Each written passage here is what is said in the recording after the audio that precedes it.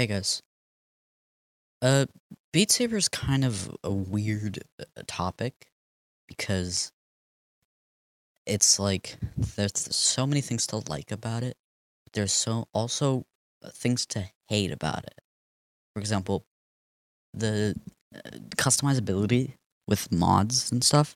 It's it's really cool with for communities and stuff. And like you can make custom sabers, walls, platforms for all your uh for like a team or something. And there's even like Beat Saber clans. I'm a part of a clan myself. Um and yeah, the just community is really nice. But also uh, the community's a mixed bag for me, right? Cuz community is a mixed bag because on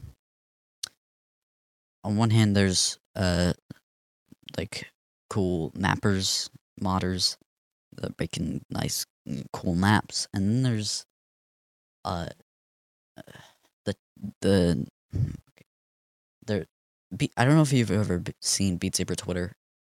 It's kind of uh how shall I say this? It's kind of a mess.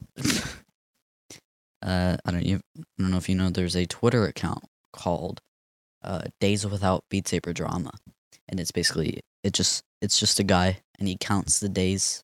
Um, he just counts the days since Beat Saber Drama has happened, and he just counts the days since Beat Saber Drama has happened, and it's one time we got to like 20-ish days, and then somebody got exposed for being uh a degenerate. Basically, this is what it came down to. So we basically our goal is to get to a month without Beat Saber Drama, and we almost got there, and then we had that thing. Um, yeah, so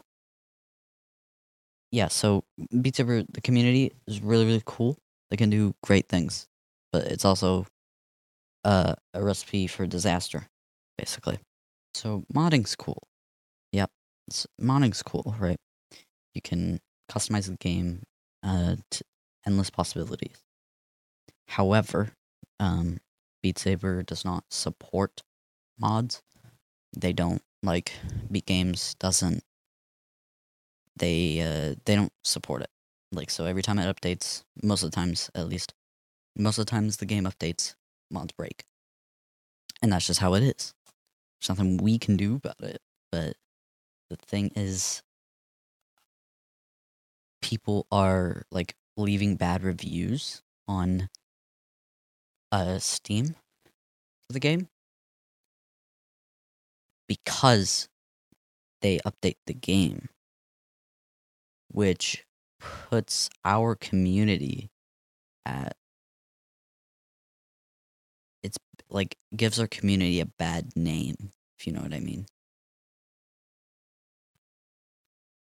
It gives our community a bad name, and people. I'm gonna yawn.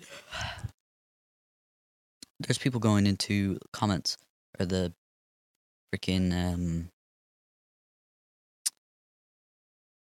uh the reviews, and they're just like they're leaving negative reviews, and they're just like, why don't you guys give modders early access to the update? And I'm like, there's so many things wrong with that. And on top of this, the Quest users are yelling at Oculus because they don't make it easier to mod things. Like the Quest wasn't made for modding.